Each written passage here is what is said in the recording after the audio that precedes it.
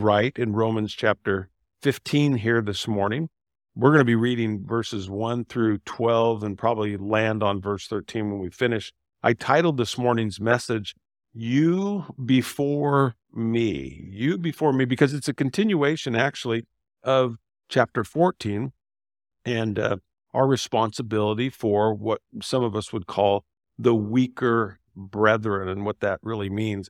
I think maybe to illustrate, this entire text here this morning, I'm reminded of a humorous story.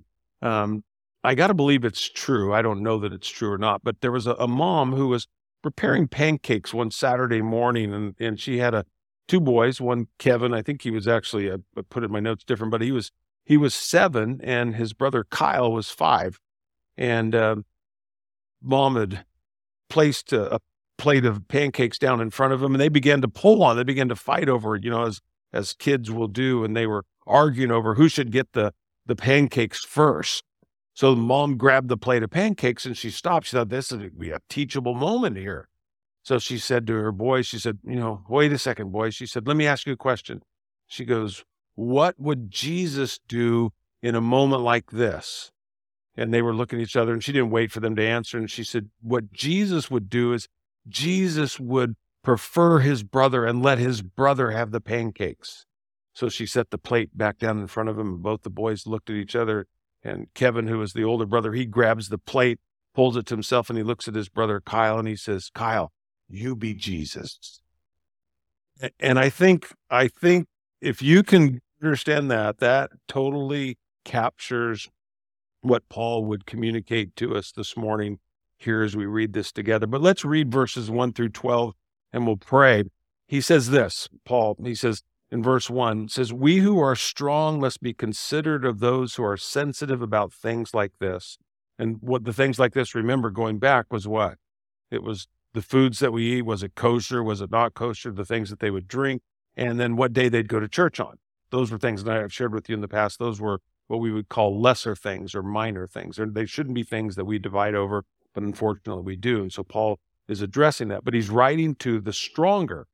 What he's talking about, the stronger brother, the stronger sister here, how we should respond to the weaker brother. And he says, we must not please ourselves. We should help others do what is right and build them up in the Lord. For even Christ did not live to please himself. As the scriptures say, the insults of those who insult you, O God, have fallen on me. Such things were written in the scriptures long ago to teach us, and the scriptures give us hope and encouragement as we wait patiently for God's promise to be fulfilled.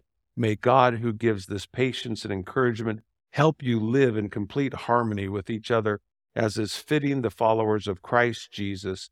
Then all of you can join together with one voice, giving praise and glory to God, the Father of our Lord Jesus Christ. Therefore, accept each other just as Christ has accepted you, so that God will be given glory. Remember that Christ came as a servant to the Jews to show that God is true to the promises that he made to their ancestors.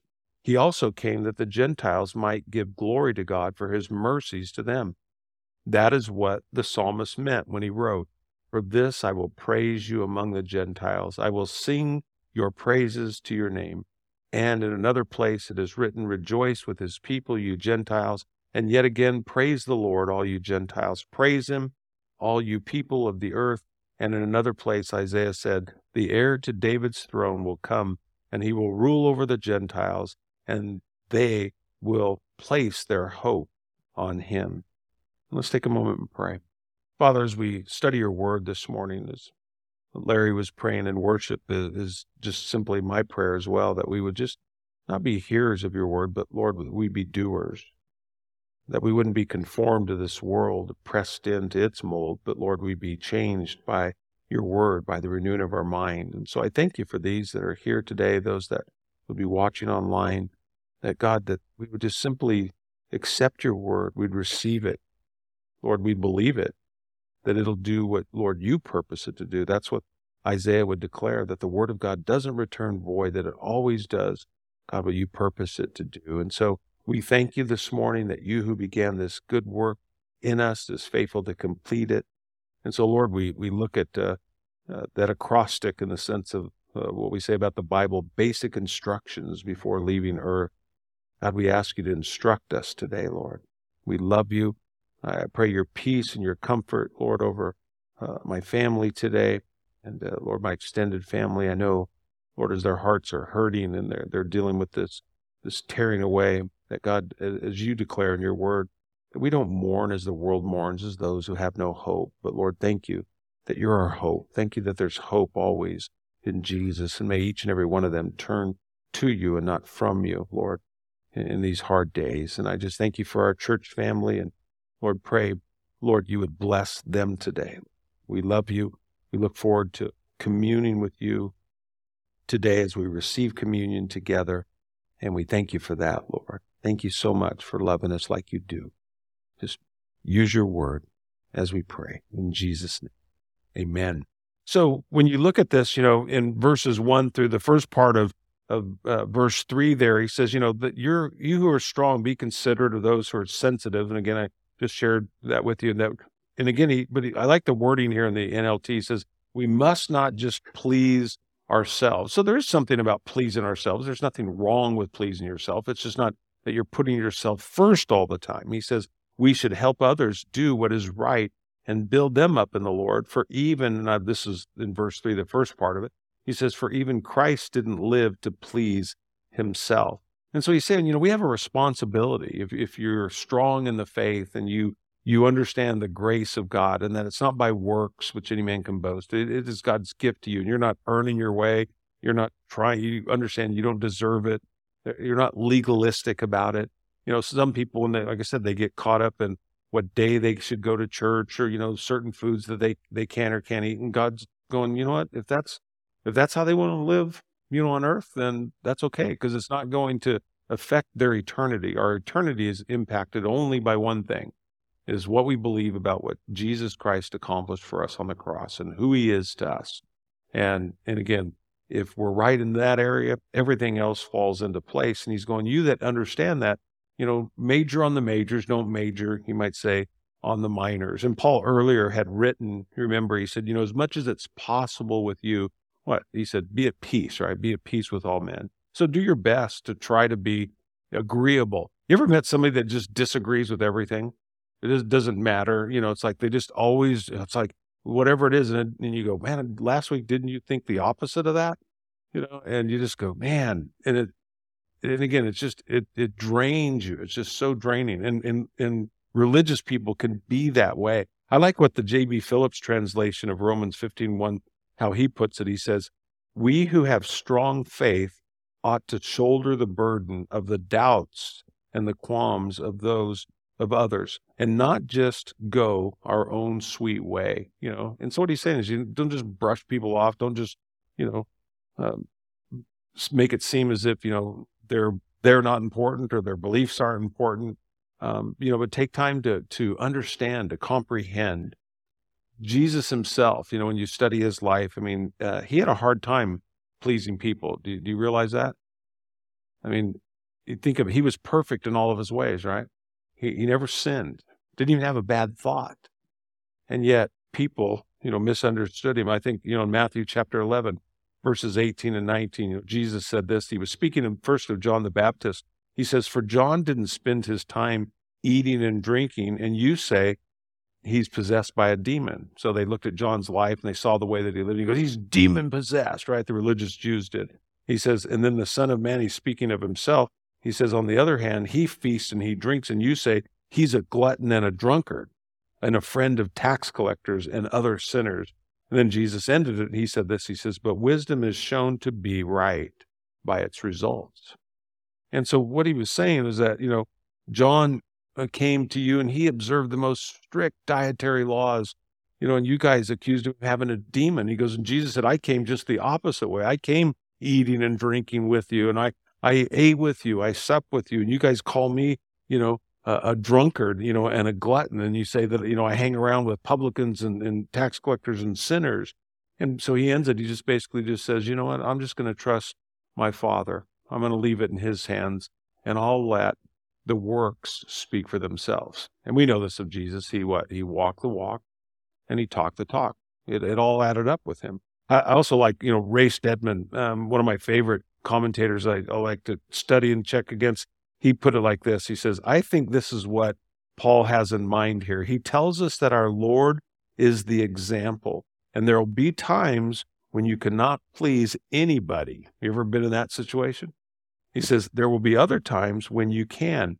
And if you can, you should.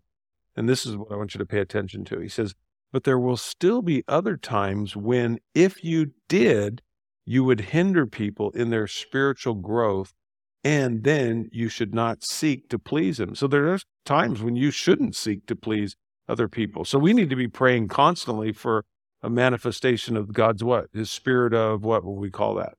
Discernment, right? Discerning and go, in this is everything isn't just black and white. We'd like it to be that way, but there is a lot of gray matter.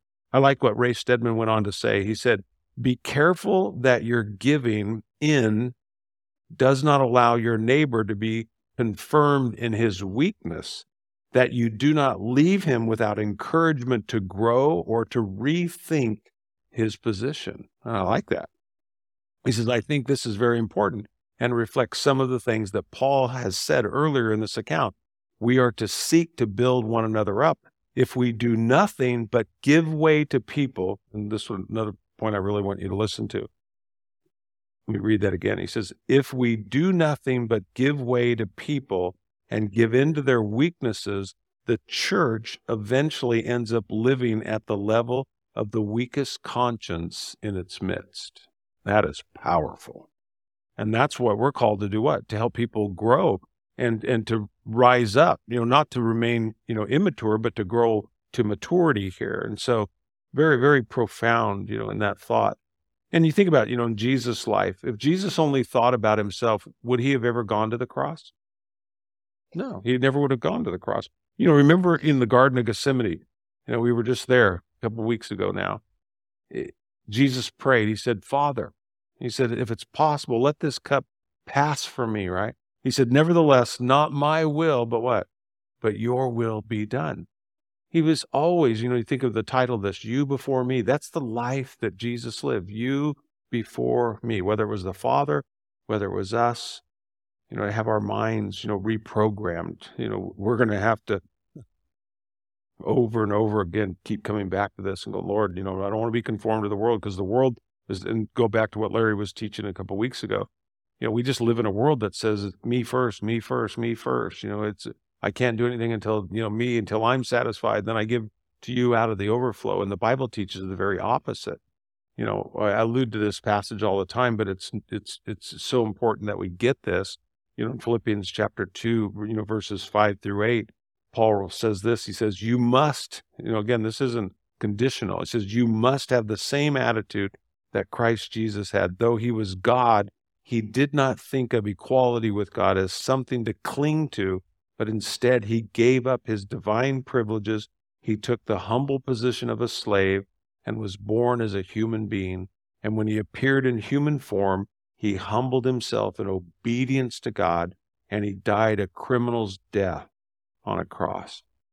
It's the ultimate picture of you before me. That's why we love him, that he constantly put us in front of himself.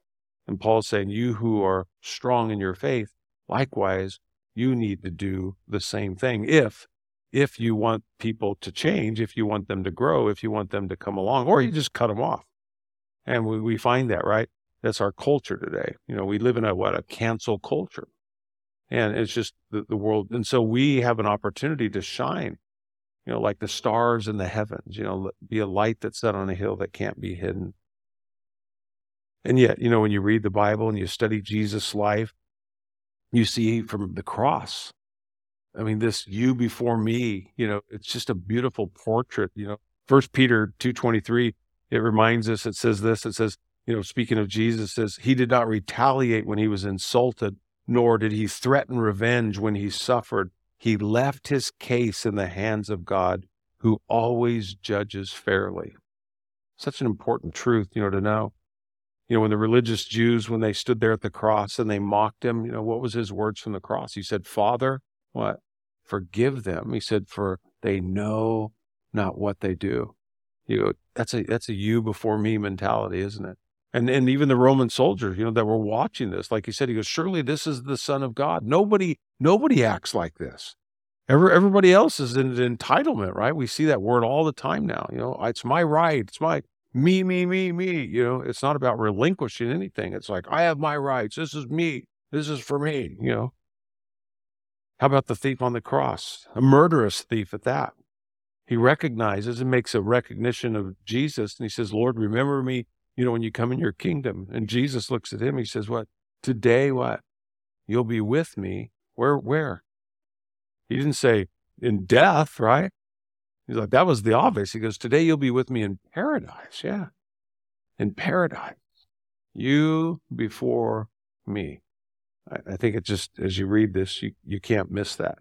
I love this. How about when Jesus, he's been mocked, he's been spit upon, right? And it's right before his death. And he looks out and he sees his mother. She's standing next to John the Apostle, Jesus' best earthly friend, right? And he says, woman, and that was a term of endearment, okay? He says, woman, he says, behold your son. And then he looks at John and he goes, and son, he said, behold your mother. You go, what was he saying? Mom, I'm going to make sure you're taken care of. John will take care of you. My wife told me a cute story when I was in Israel. She said that, our kids were there and they were talking about, life and death and all the things. And my son-in-law, Dustin, he looked at my wife and he told her, he said, just know, if anything ever happens, he goes, we will take care of you. And it just meant so much to her, that someone just, and she goes, and honey, he was serious. He wasn't just saying, you can come live with us. You can do the dishes, watch the kids. We go out, we'd expect that kind of stuff, right? Built in, nanny. Yeah. But no, but to affirm that kind of love and care. And that's exactly what Jesus was doing from the cross. I don't think we could miss it's a you before me, isn't it, mentality. And that's the heart that he wants us to have. And I can't speak for you. I can only speak for myself. We look at ourselves today as we prepare, in communion, you go, is that how I live my life? Am I a you before me or am I a me before you? Who's the filter here? And Paul is saying, he recognizes there's two groups here. There's the weak and the strong. He said, but the strong are going to be the you before me and the weak are going to be the me before you. And so it's a growth. So even wherever you see yourself today, there's obviously room, for growth, but it's really important, like I said, that we take the time to look at it. Then you look at verses 3b, on here, and it says, as the scriptures say, okay, this says the insults of those who insult you, O God, have fallen on me. Such things were written in the scriptures long ago to teach us. Notice what he's saying here. And the scriptures. So what is he talking about? The word of God, the word of God, the word of God is given to what? Instruct us, right? The word of God. So I ask you today, where do you get the majority of your information? Not all information isn't in the Bible, but for faith and practice, how to live your life comes directly from the word of God. And I am amazed, I stand here amazed at how few Christians read and study the Bible. I'm not talking about, the little daily bread verse, that you got one verse and then that's good. If you could live on that, my wife and I went to a nutritionist this week and she was showing us in a thing, like what a meal was. And I was going, I think I would die if I only ate like a third of a cup of something. I go, no, I eat like 5 cups, and I was telling my wife on the way home, I go, you don't need as much to survive as I thought. I'm thinking, half a box of Cheerios is, it's like, it just is what it is. But, feeding constantly, as Jesus said, man can't live by what? Bread alone. Even though you might think you can. That's like dessert for some people. But as the scriptures say, it says the insults have fallen on me. Scripture. And he says, and the scriptures give us hope and encouragement as we wait patiently for God's promise to be fulfilled. And again, I said that Bible, the acrostic, basic instructions before leaving earth, right? Paul is quoting here from Psalm 69:9. It's not a mistake. It's a messianic psalm. You before me, he's bringing it back to the cross. Everything, in our lives is not what you do or what I do. It's what Jesus has done for us. That's the model. That's what we look to. He's the sufficient one. If we're going to base this on ourselves, you go, yeah, you might be better than me and you might not be as good as somebody else. That's going to leave you, in a terrible place. But when we see Christ as the sufficient one, he's the model, he's the example, he's the one that we're looking to. You're going to always end up in a good place here. But it was, Jesus' sacrifice upon the cross that has made you and I accepted in the body of Christ. Amen. We are accepted of the Father because of his love. And so Jesus will always be the best model. He'll always be the best example. He will always be the supreme authority in our life. And so when you think about the Word of God, what is the Word of God? Jesus said, and the Word became flesh. Everything about the Word is about Jesus. You can't just go, well, it's either Old Testament or New Testament. Every word, Jesus said, every word that proceeds out of the mouth of God, every word is good for us. And so when Paul was teaching, you think about this, when Paul was telling people, here reasoning from the scriptures, what scriptures was he reasoning from? Was it Matthew, Mark, Luke, and John? Was it the book of Acts? Was it Romans? It was the Old Testament. That's what he could. You go back and do a word study. It was the Psalms. It was Isaiah. Everything that he's doing, he's taking them back to the Old Testament. And so we need to understand, the Old Testament here, not to slide it. And then, you obviously look at the first century church, in Acts 2:42, it says, and all the believers devoted themselves to the apostles' teaching, okay? And for the most part, that teaching was Jesus is the fulfillment of what? The Old Testament prophecy. So they always started in the Old Testament and then pointed everything to Jesus being the fulfillment of all that God had promised. He is the Messiah. He is the Savior. He is the promised one. And so it says all the believers devoted themselves to the apostles' teaching and to fellowship and to the sharing in meals. And this also included the Lord's Supper and to prayer. So, we understand scripture. You cannot minimize it in your life. And unfortunately, it's happening in the church today, and just don't fall for it. You don't need, if you go, again, not that I would encourage you to do this, but if you go to a bookstore and you see a religious section, what are the majority of the books about in a religious section today? You know what they are? They're self-help. Self-help. See, that was the first verse I learned from the Bible. God helps those who help themselves, right? I thought that was in the Bible. Seriously, someone told me that, yeah, that's, God helps those who help themselves. Yeah. And you look today, I'm talking about in 2023, people want to be self-sufficient. They want life without God. That's the country that we're living in today. Now, not for believers, but for non-believers. Utopia is something that they think that they can achieve through whatever, means that they can come up with, where we understand that it's God who creates, and it's God who, again, there's going to be a new heaven, a new earth one day, but that's going to come from God. That's not going to come because of man. All we're doing is we're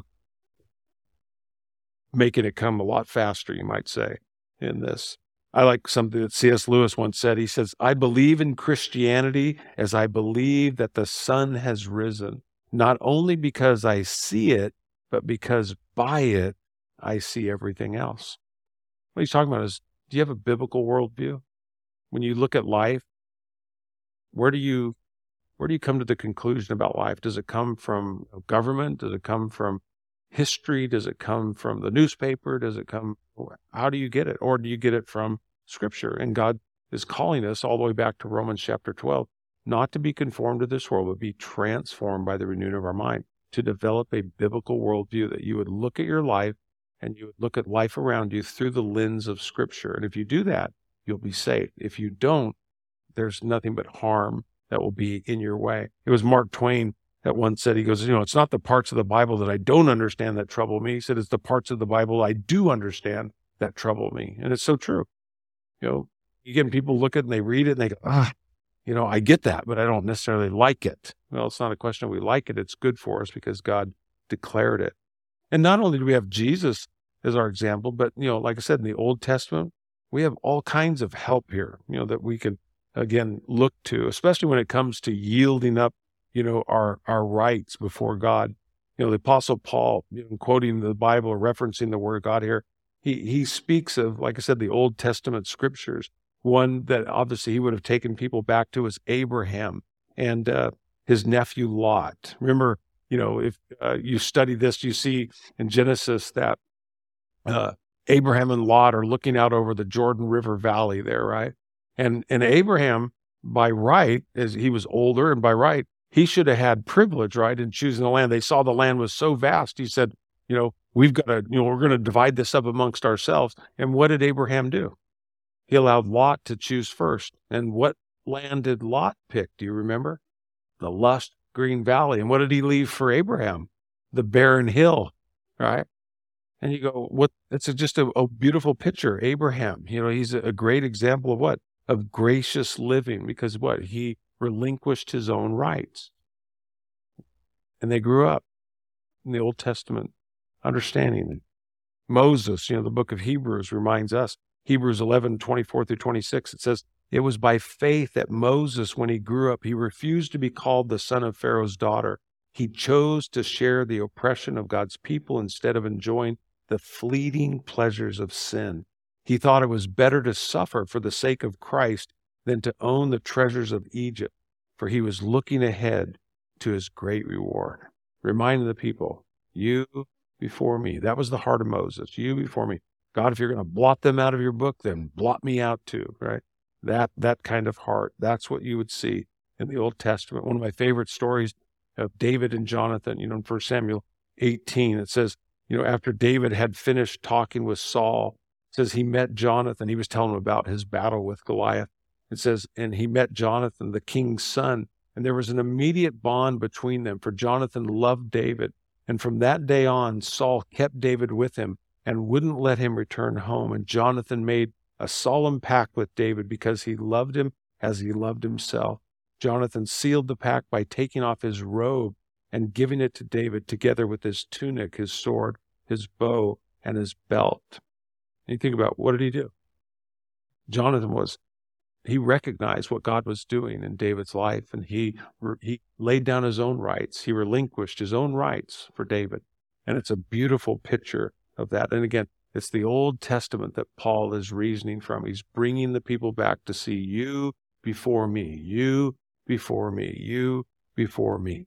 And I think it's pretty safe to say that, none of these men, they lost nothing. Would you agree? And what they gave up, they truly lost nothing. I'm reminded of that quote by Jim Elliot, a great American missionary. He said, he is no fool who gives away that which he cannot keep to gain that which he cannot lose. And it's so true. To give it all up for Jesus, you lose nothing. Jesus said, there's nothing that you could give up in this life that you're going to lose in heaven. You'll have everything and more. We'll get to heaven, and like I said, the first week your jaw's going to hurt, because you're going to walk around. It's be eye has not seen nor ear heard, nor has it entered in the heart of man the things which God has prepared for them that love him. It's going to blow you away. Verses 5 and 6 go on. It says, and may God, who gives this patience and encouragement, help you live in complete harmony with each other, as is fitting for followers of Christ Jesus. Then all of you can join together with one voice, giving praise and glory to God, the Father of our Lord Jesus Christ. So the question begs to be asked, how do we live in harmony, with one another? Patience is what he says. Patience that comes from where? Not from ourselves. And you talk to people all the time, man, it comes up in every prayer group that we have. I just pray for patience. I don't have patience. And we get frustrated because we try to well up patience within ourselves. It's impossible. It comes from God, okay?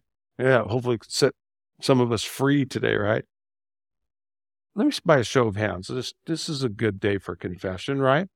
How many would say you're a little impatient? Not a lot, but you're just a little impatient, okay? There's a few of us in here.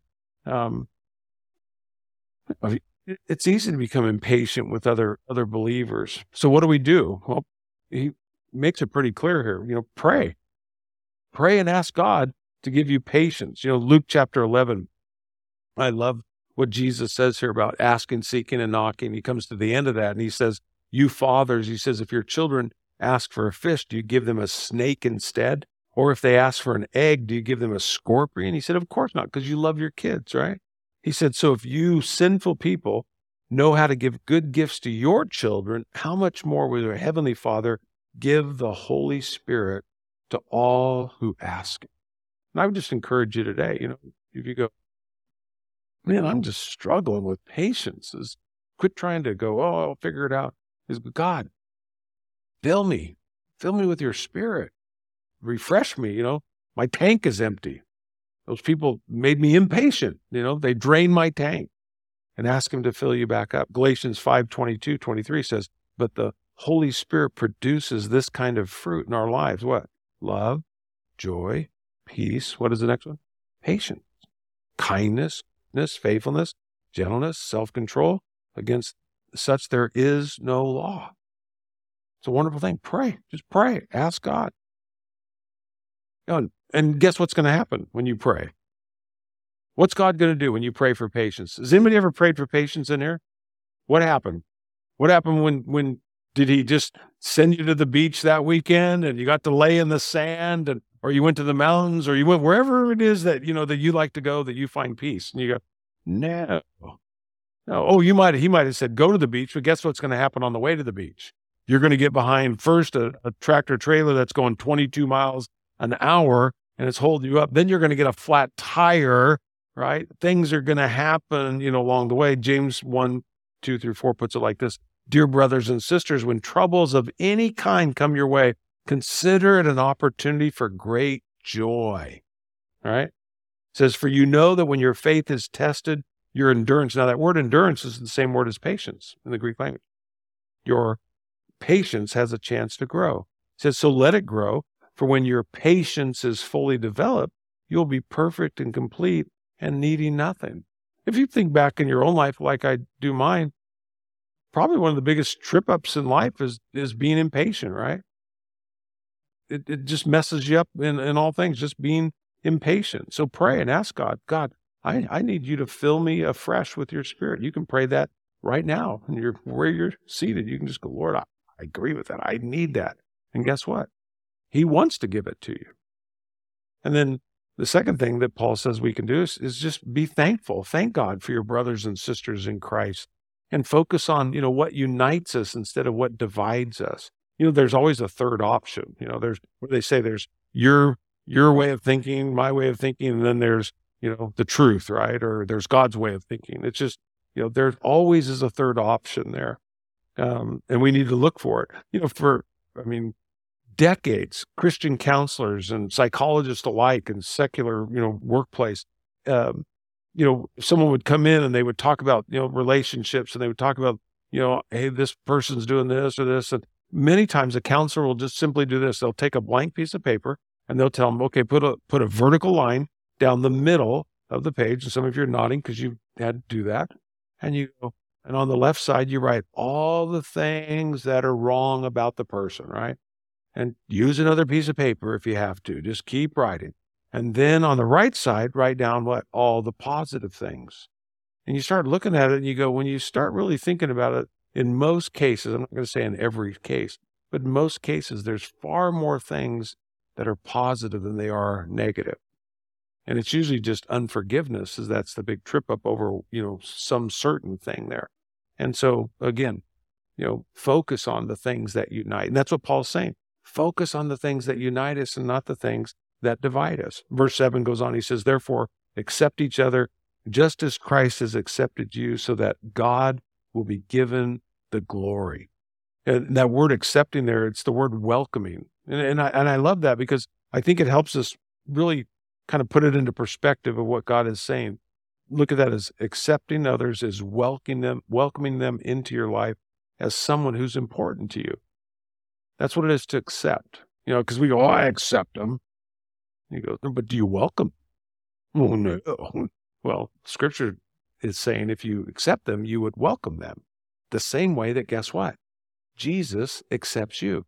Can you imagine if Jesus accepted us the way that we accept other people?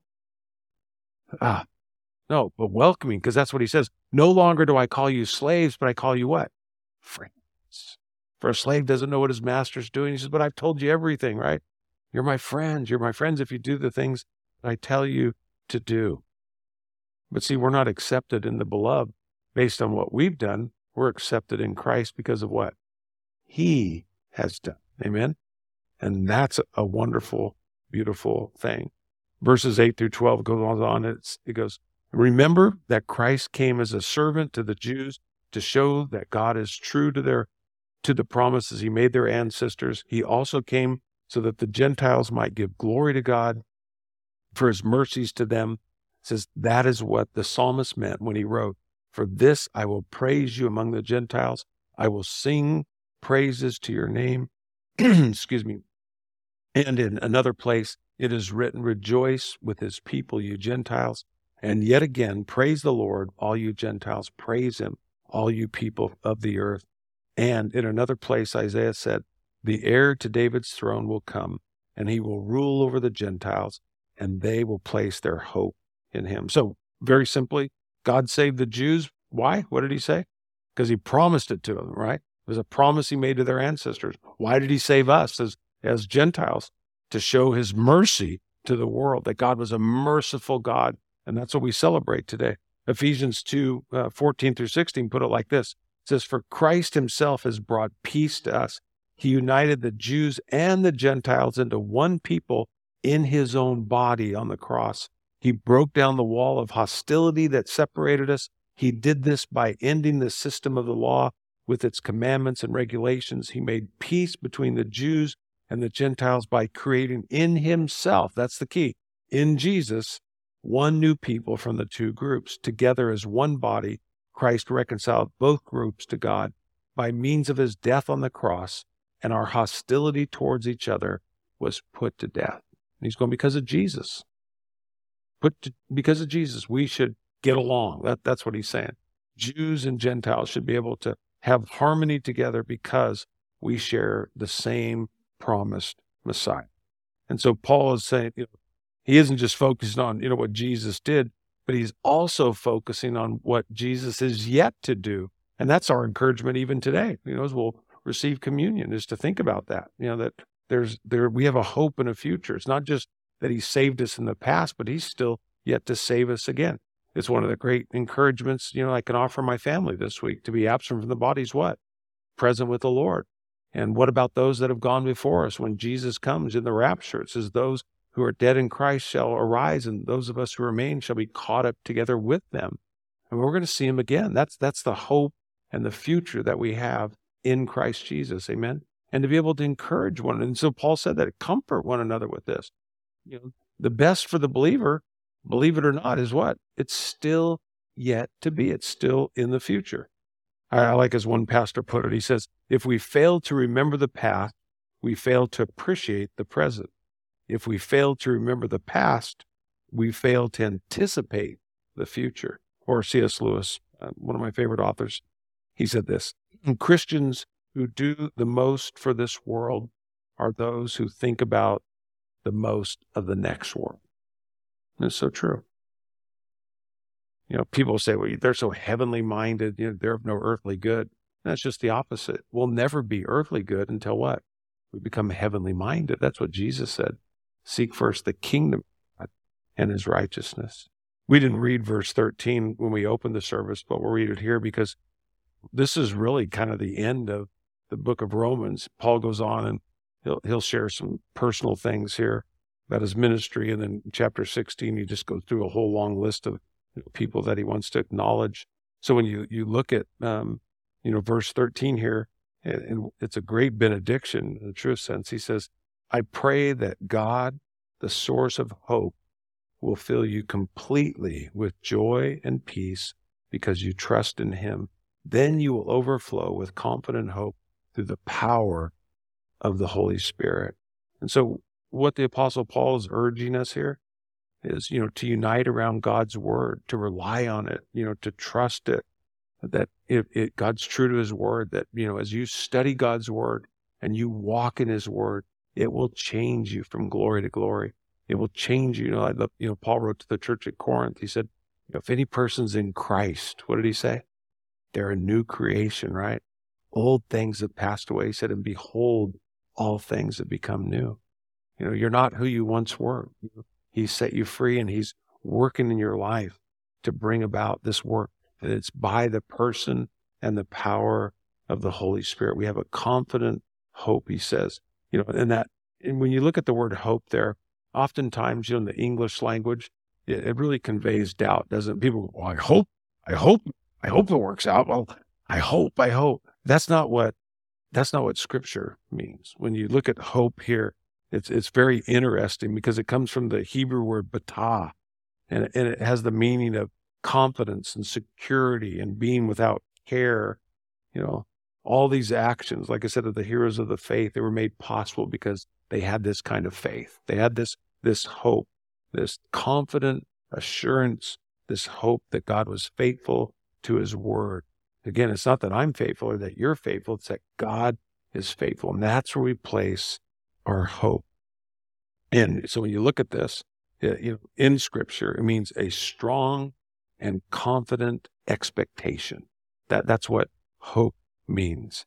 And again, it's not to try to escape, the reality, this world, or to get away from problems, in the truest sense.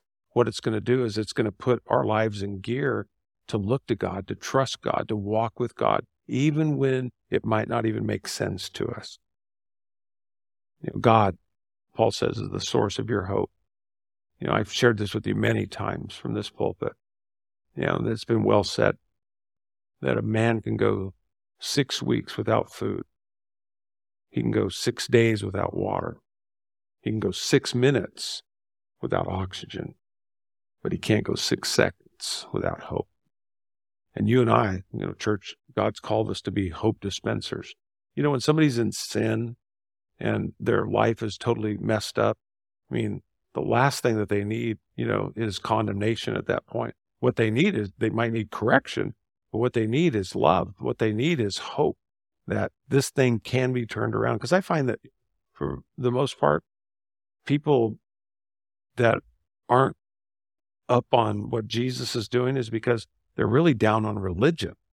Is because someone's not told them the truth. It's like, instead of it being Jesus plus nothing equals your salvation, it's Jesus plus you got to do this, you got to do this, and you got to do this, and you got to do this. And then when they fail, they just feel like, I can't earn my way to heaven.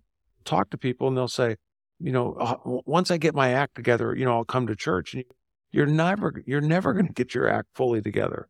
We're going to be sinners up until the day that we die. Doesn't mean that we're not going to improve. We are, and we should. That's the whole aspect of being transformed by the renewing of our mind. But you're accepted. I love this thought. I want you to think about this.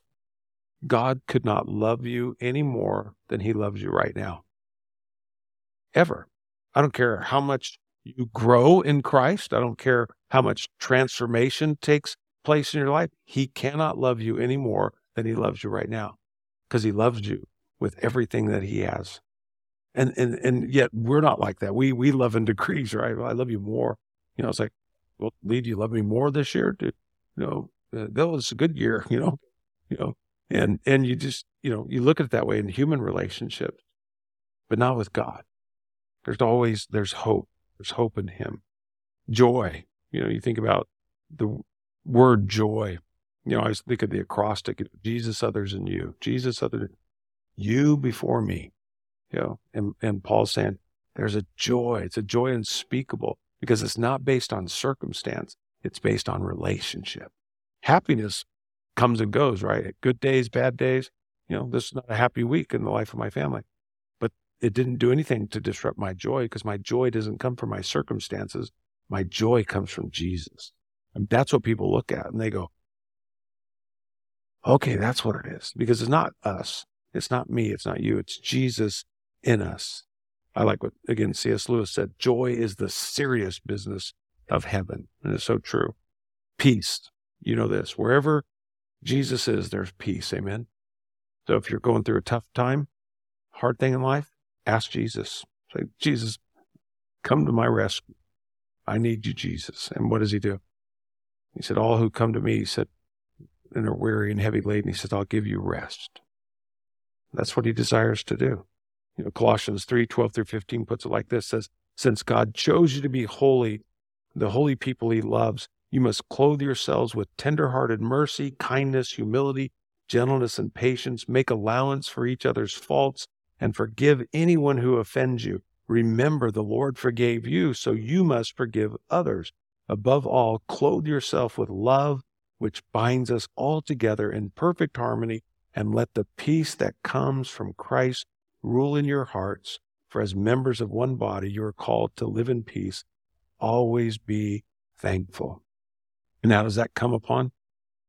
He tells us there in verse 13 to trust. To trust. And how do we do that? What does it mean to trust? It means to believe in. Do you believe in Jesus today? It means to act upon him. So it's not just somebody goes, oh, I believe in Jesus. You go, oh, true belief is, are you acting upon it? Because if you're not acting upon it, what does it matter what you believe, right? To trust in, to act upon, and then the ultimate end is we're relying. We're relying on Jesus. And I just want to encourage you with all my heart, rely on him this week. He's reliable. He will not let you down. He will not leave. He made a promise, and that's what we celebrate today. He said, every time we take this bread, we're reminded his body was broken for us. His blood was shed for us. And he said, I'll never leave you, and I'll never forsake. Everybody else, my sister-in-law went home to be with Jesus at some point. Everybody had to let go. But you know who didn't let go? Jesus. She closed her eyes there at Memorial Hospital, and instantaneously she opened them up, and she was looking right at the face of Jesus. You can rely. You can trust him. And that's what we celebrate today. Amen? Amen. We'll pray. Invite the worship team to come on out, and when we cough. Father God, we thank you so much, Lord, for this privilege we have to receive communion together today. And Lord, as we take it, we're just reminded your body was broken for me, for us. Your blood was shed on Calvary's cross. And Lord, we know that because of that, our sins are forgiven. And we thank you for that today. We look forward to this moment where we can just pour our hearts out before you. And Lord, the areas of our life where there's sin, where there's failure, God, we can lay it at your feet, and you take it and you remove it as far as the east is from the west. And we can leave here today refreshed and restored in you. If we've lost our hope, or Lord, it's been dashed, God, thank you that you're the God of all hope, that you're here to replenish that today. God, to increase our faith. Our faith comes by hearing, and hearing by your word. Everything that we have need of today, Lord, is right here, right now, in this moment with you. And so, Lord, I pray we take hold of all that you have for us today. And Lord, we thank you so much for loving us like you do. Be glorified in this time of communion, we pray. In Jesus' name, amen. And so as you take the bread today, you do that first always. Just thank him. Look at that bread and remember it was his body broken for you. And when you receive that cup today, be reminded that that's his blood. His blood was shed on Calvary's cross for you personally. And then as you ingest it, as you eat it and you drink it today, you just realize he is one with you. And then just as that communion elements are in you, is a reminder that Jesus said, and lo, I'll be with you always, even to the end of the age. And go with Jesus today and walk with him. Enjoy his peace, enjoy his presence, and make his love known where you go today and throughout this week. God bless you as you receive communion.